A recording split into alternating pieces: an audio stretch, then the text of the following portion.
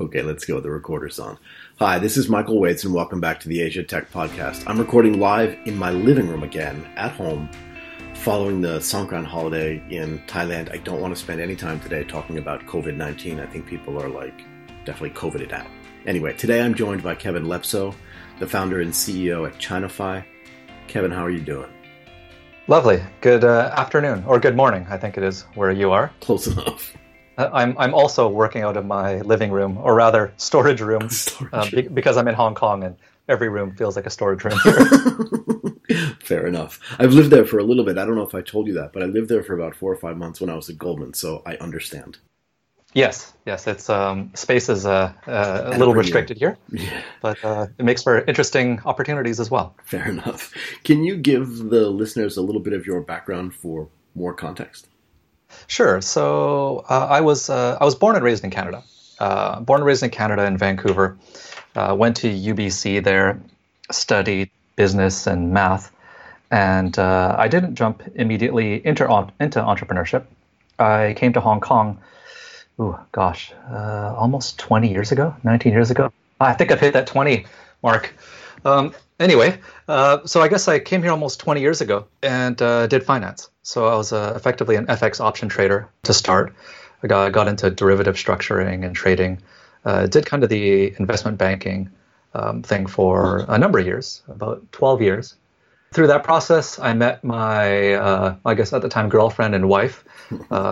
And what originally intended to be a 2-year stint in Asia turned into, 20 years later. And I guess, somewhere along that path, I think around 2012, 13, ventured into tech. And that's, for the last 7-8 years, that's kind of what I've been doing and loving it ever since.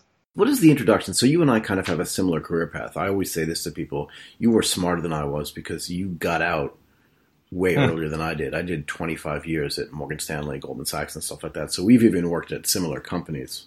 You were an FX trader. I was a portfolio trader. It's all the same kind of noise, right? But what was it about whenever it was that you left where you said, I want to go into not just entrepreneurialism, but tech entrepreneurialism? What was the impetus there? Because you made it through the financial crisis. I can see by the dates that you were at Morgan Stanley, you made it clear through, right? Yeah. So I guess I kind of got through the financial crisis. Whether we helped to cause part of the crisis is something else.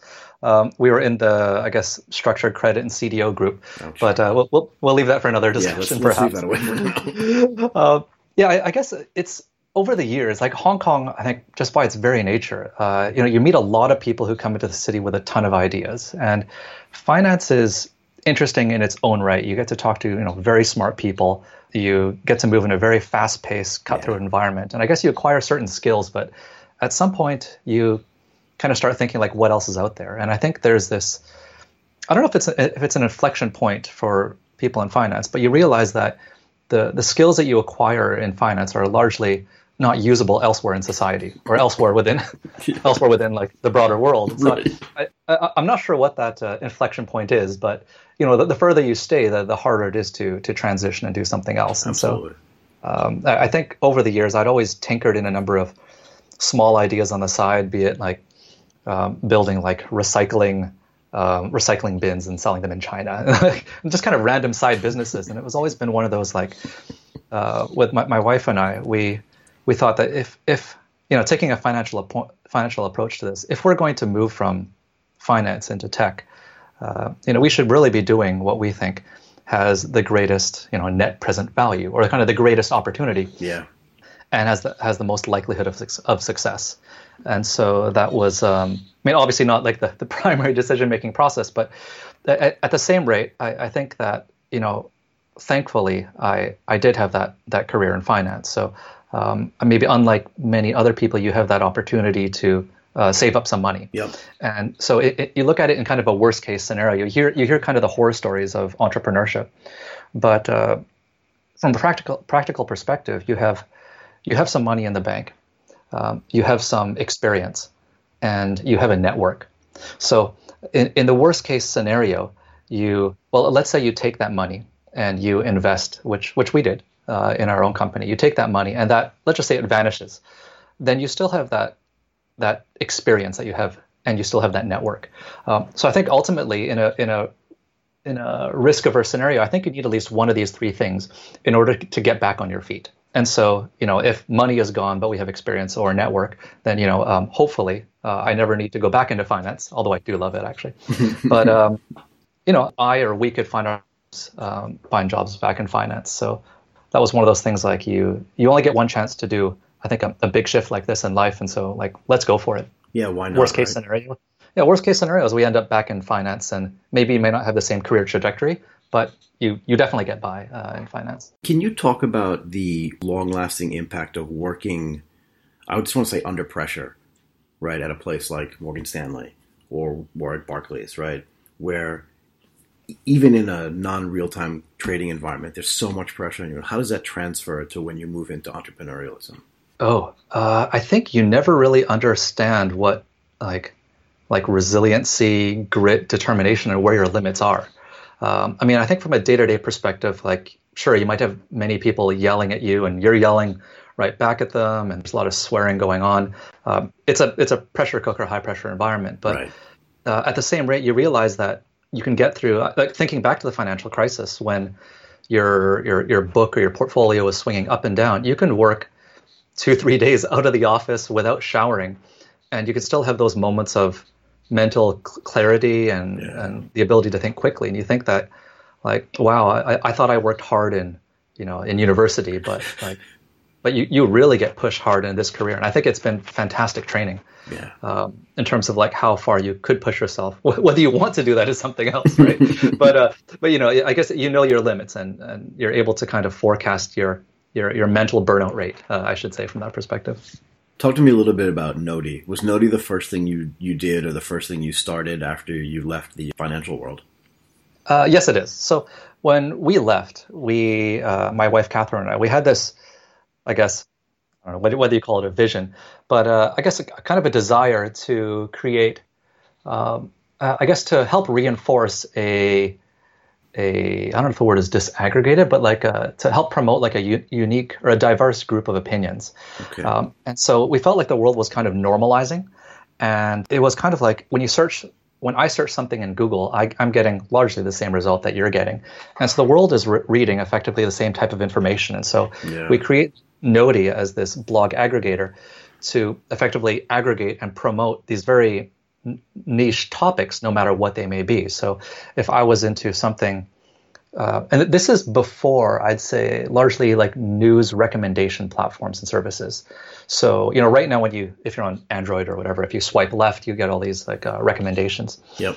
But at the time you didn't have that. And so we created it, and we grew it to about 5 million monthly users. And for a consumer-facing startup or tech product in Hong Kong, that was pretty good. Yeah. And so we felt great about it. That when we crossed the 1 million threshold, well, back when we started, there was this notion that if you're creating a consumer product, you need to get to the 1 million user threshold, and then you'll raise a ton of money, and then you're off to the next stage, et cetera, et cetera. But by the time we reached 1 million, the threshold was 10 million. and so we'd reached 1 million, and they said, oh, that's, like anyone can do that. You need to reach 10 million. Sure. We're on our way to, I guess we had that trajectory on our way to 10 million, but around 5 million, that threshold moved again to 50 million. And this was at the time that like Pinterest came on the scene, Flipboard was around, and I think it was like great product, but I think wrong place to have launched it. So that was part of our learning experience. But nonetheless, we were able to raise some money for that venture, build a completely different network, and coming back to kind of transitioning from finance into tech, we had built credibility. When we first started, a number of VCs would say like, so tell us about yourself and what's your background, and like, I don't know if it's still the case, but I'm sure it is. But if you don't go to Stanford, then they kind of like roll their eyes. Right. And then likewise, when they say, "Oh, you're from finance," they think, "Oh, you're just another banker." Yeah, you're just a dilettante. That's it. Yeah. But we managed to recruit some top team members who have since gone on, and collectively, I'd say our core team. Not our core team, but I guess those that have come and gone, they've gone on to raise over 100 million themselves in companies of their own type. Wow. So we definitely were able to recruit some top talent, and and stay on very good terms with all of them. So because of that, we were able to get, I guess, what you call like tech investors and validation. So that was our first part of the journey there with Noti. That's kind of cool. And how did that transition into what you're doing now, which is Chinafy? Yeah. I guess a consumer-facing product is very different than what we have now, which is a B2B or business-facing product. We started out, I guess, as our traction was growing, we started to look at multiple languages within Noti. We realized there's almost like an arbitrage or an opportunity in Asian languages, simply because a lot of local searches are done in Asian languages, but a lot of the content marketing is done in English. Yeah. But then we realized that I guess we started working with a number of brands doing like advertising campaigns. So if you take, for example, like back to Noti, we'd have a topic like watches. And we might have 60,000 people a month reading about luxury watches. And so working with some of the watch brands, they thought like, hey, this is interesting, but you don't have 5 million traffic on watches itself. And there's a lot of media competition going on as well. And so it was around 2015, 16 or so, we realized that the media model is changing very quickly. And, their lunch is basically getting eaten by let's call it the platforms, like Facebook or Twitter, for example.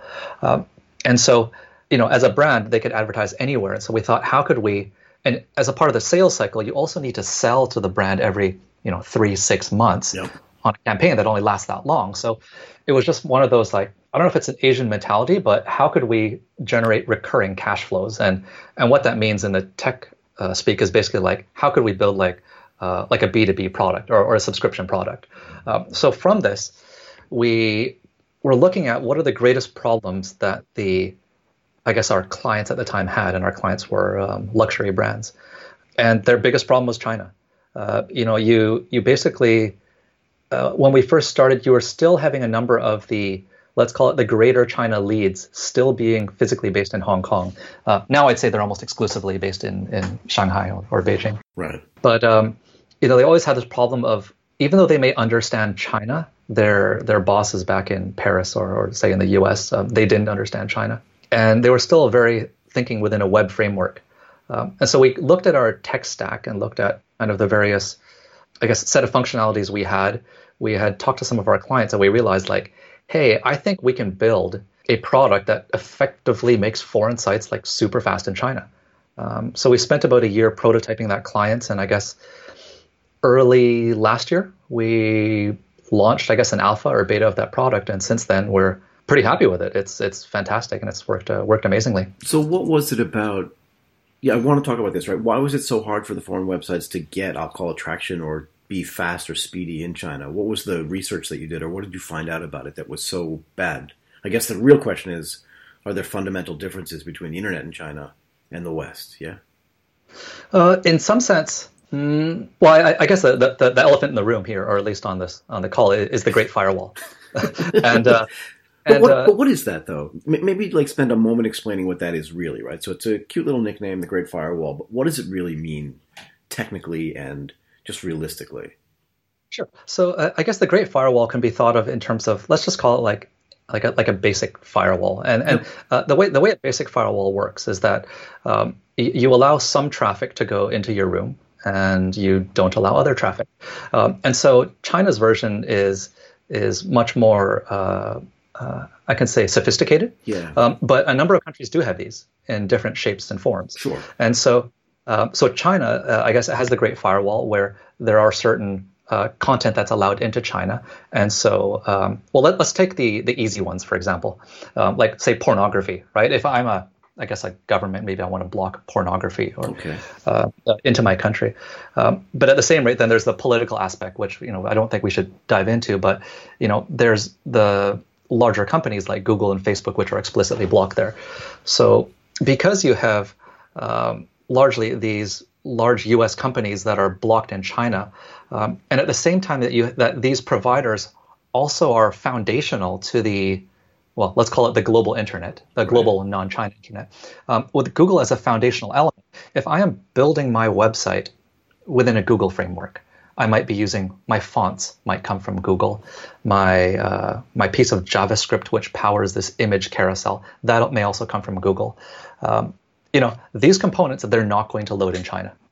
And so that's really where I guess that's the byproduct of having the Great Firewall, where there is this blocking of certain domains, which explicitly don't work in China. But what I guess Western businesses or developers realize is that you don't need to use Google font on your website. You can just use just put Times Roman as as a font file. It doesn't need to load externally from another domain. Yeah. Or even like a map.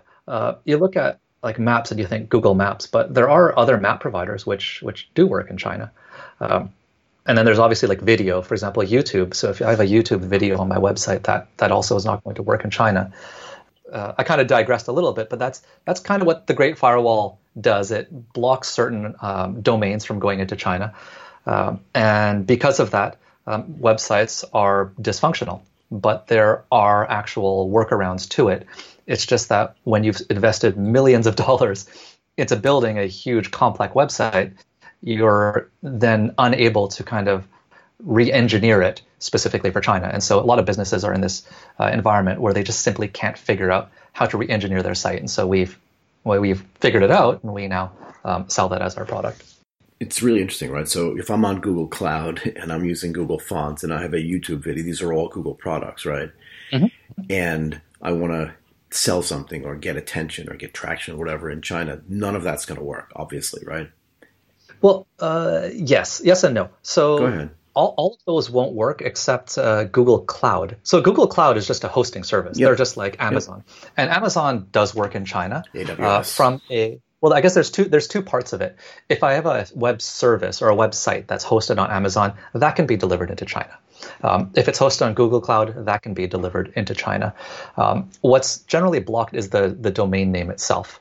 So if I have www.baddomainname.com, then that is the part that gets blocked in China, not the actual cloud service itself. Got it. So Amazon or Google are allowed in China, and which raises kind of the second element of, I guess, the solution that we offer, which is that on the one hand, certain domains are blocked, such as these Google components or resources. But on the other hand, the Western cloud providers are very slow. So if I'm actually hosting my site on AWS in the US, a general website might take 20, 30 seconds to load in China, even though it has no Google components whatsoever. Huh. So what we do is we effectively take all those components and move them to a Chinese cloud provider. Take it, for example, like Alibaba Cloud or Tencent Cloud. But we host all that content outside of China. So nothing actually resides inside of China. So there's no need for special licensing or anything. It's all hosted offshore. But wasn't Akamai supposed to solve some of those problems by having sort of mirrored websites globally, or do I misunderstand the way that works as well? Yeah, so there's different ways of doing that. So to I guess legally host I guess not legally, but I guess to practically host a website physically in China, you need an ICP license, and to do that you need an onshore registration, onshore business license and partner. And for many businesses, that's just a non-starter. So companies like Akamai or Cloudflare, for example, yep. They have onshore partnerships with Baidu, and I forget who's. I think Cloudflare's with Baidu. I forget who Akamai partners with, but those are largely for their international companies, which already have this ICP license in China. Got it. And it therefore allows them to work in China. But if I am on Akamai and I have no legal entity, no partnership in China, then I no matter what, I cannot host in China. And you said, so some of these things load, it takes them like 20 seconds or whatever to load. Why does the timing, like 20 seconds doesn't seem long to most humans, but why does the time really matter so much? I'm not sure the last time you or I waited 20 seconds for a website to load, but it must have been back in the 90s. Yeah, but I get that, but I'm just saying, like, the time itself, like, why does that matter so much? I guess we're in an age where there's so much information out there. There's such a high attrition rate when a page takes that long to load. Right. And so I think there's a stat from Google which says something to the effect that if your page takes more than 3 seconds to load on mobile, half of the people will leave it before you even get to that 3 second mark. That's the point I wanted to make. Okay, that's important for people to understand, right? Because 20 seconds, 3 seconds in most people's minds doesn't really feel that long, right? But the idea is that the speed actually matters from a conversion and a stickiness standpoint, because people will just give up and they'll just drop out, and that kills your business, yeah? Absolutely. So, like companies like Google and Bing and Amazon, they spend so much effort trying to shave off like 40 milliseconds and Sure. 50 milliseconds because there's a substantial impact. I think there was this notion that if I drop a website by like 1 second, there's a 7% increase in versions. And so, even on Amazon, they know that when you're browsing Amazon looking for products or whatever, if they can drop that page loading speed by 200 milliseconds, you're going to spend, I don't know, I'm making this up, but like 1.6% more. And across hundreds of millions of users, that has a substantial revenue impact. Right. So within the West, we talk about, again, moving from 4 to 3 to 2 seconds.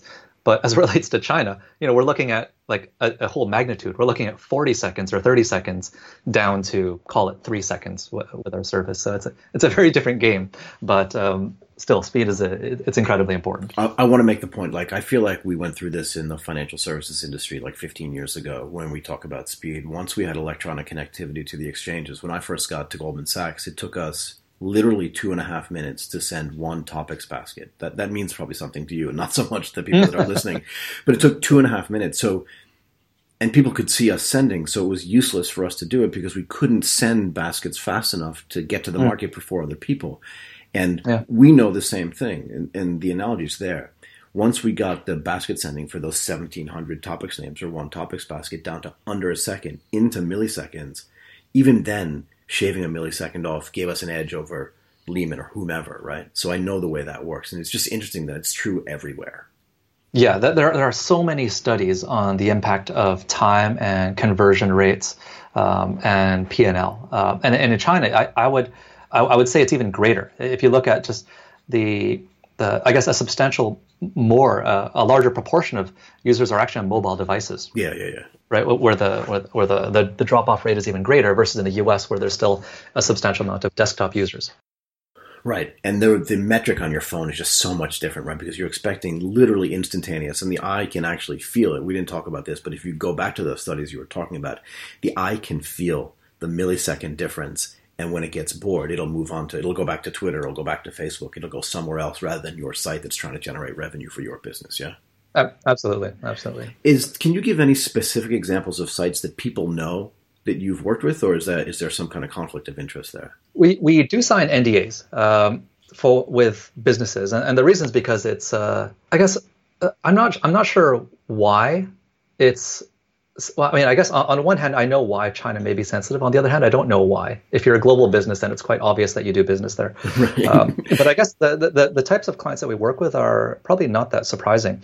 I guess absent, sorry, I have to bring up the word, prior to coronavirus or COVID-19. It's basically like travel is a huge one, right? Yeah, it must be. And so you look at the travel industry, and so the key industries that need faster websites are travel and let's call it like e-commerce. Yeah. And so if a substantial number of my users are coming from China, I need my website to work much faster because I can get much higher conversion rates. Then they will book on my site, and they will not book on an aggregator like Ctrip or TripNow. Yep. And so if I'm a hotel, it's a no-brainer. I need my site to work fast, and I need to work in China simply because less than 10% of people have passports, and I want them to be learning about my brand and booking directly. So travel is rewinding a little bit. That was one of our key industries, and I think it'll come back. But separate to that, there's like real estate. Real estate companies, you have to look kind of where do Chinese spend money overseas. And so a lot of real estate developers, schools are a big one right now, or universities, I should say. I think during the first outbreak in Australia, a number of their students were actually back in China over Chinese New Year, and so they struggled with trying to maintain online education. And for them, education, I think, may be their third, fourth, or fifth largest export in the country. So it's quite important to not just them, but the education sector in general. So I'm always curious to ask about sales cycles, right? And I don't need numbers per se, but I'm curious. For so long, like you said, these companies, sophisticated companies, build these very sophisticated backends and very expensive websites, and then they just kind of give up on markets where they just, for some reason, can't get their websites to work. And then you kind of come along and just knock on the door and go, yeah, the thing that used to take you 18 months to do, now I can do literally by pressing a button, or maybe not literally, but like figuratively by pressing a button. Do they believe you? Like, I just want to know what that sales cycle, because you know what I mean, though, right? You walk in, you go, oh, I got that solved. And they're like, come on. For sure. It almost works against us. So like our solution is it's a SaaS solution. It's a subscription solution, and it works, somewhat instantly, let's say. But when I say like, oh, we can basically hit a button and it's done, it's almost a turnoff. Yeah. So it's almost like an insult in a way. Yeah. So we've got to saying that it takes a week to 2 weeks, and depending on who it is, there's also a lot more that's involved in the process. So coming back to the sales cycle, if it's a let's call it like a smaller account, they might convert in minutes. They simply come to our website, put their email address, we follow up in it, and let's say they convert overnight.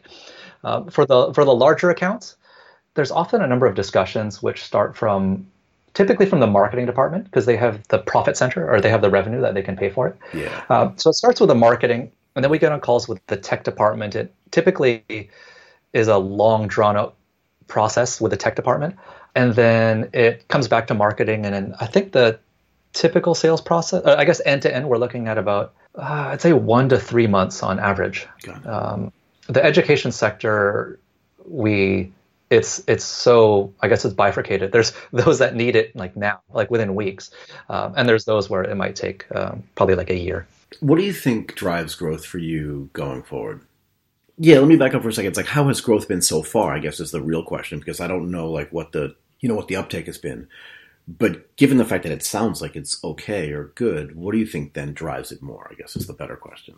So I'll touch on two of those. So the first part is that we basically have a few people sign up every day in some shape or form. They basically, on our website, we have these speed tests where you can see visually how your website loads in China. So you can put your website in, and there's a little video with screenshots that shows, frame by frame, how it loads up to like 40 seconds. So we have that, and we might have maybe 200-300 companies or websites being tested every day on our website, and a small proportion of those reach out and actually engage us, and a smaller proportion of those actually convert. But separate to that, what is good for us actually is, I guess, political discussions, and I guess discussions around the internet or bifurcation of the internet. And so there's news out recently with Google getting involved in managing a trans-Pacific cable. And so while these conversations may be ostensibly political in nature, I think from the business perspective, from the marketing manager or whoever's responsible for revenue, they still need to sell their product into China. So the more perhaps technologically detached countries become from one another, the better it is for our business. And we're seeing that in Russia and India. Yeah, so I think the more there is around that, and like data protection, the need to house data or data residency within certain countries, I think the more discussion there is around that, probably the better it is for our business. Have you raised any money for this business, or did you fund this organically? We funded it, I'd call it organically. So it's basically a spinoff from Noti. And I think to date we've raised probably around $4 million.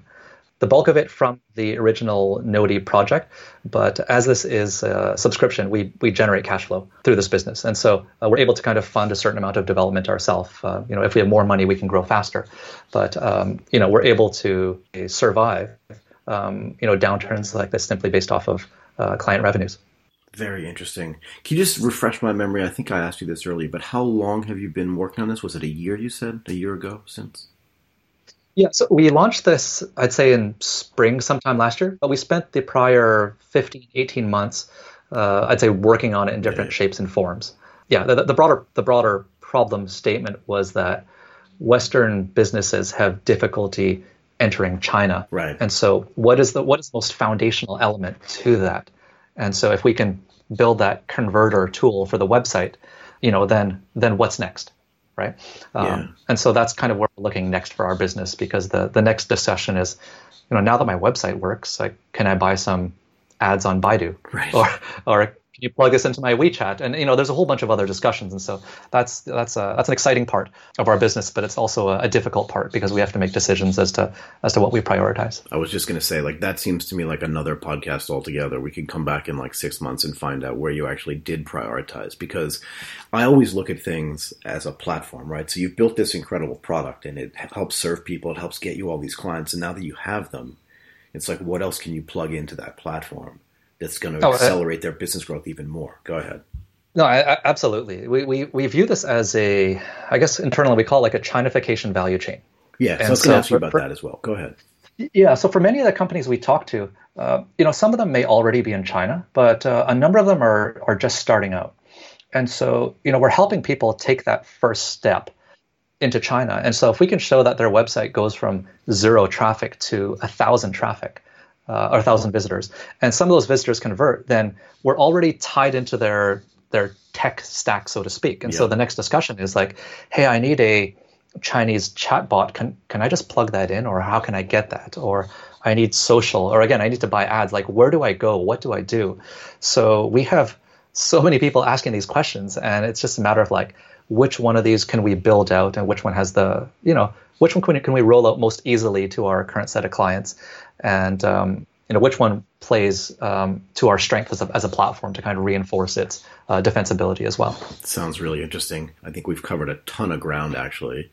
I just want to say thank you to Kevin Lepsoe, the founder and CEO of Chinafy, for joining us today. That was awesome, Kevin. Yeah, thank you for having me, Michael. This has been great. I'd love to come back in 6 months and tell you where we are. Please do.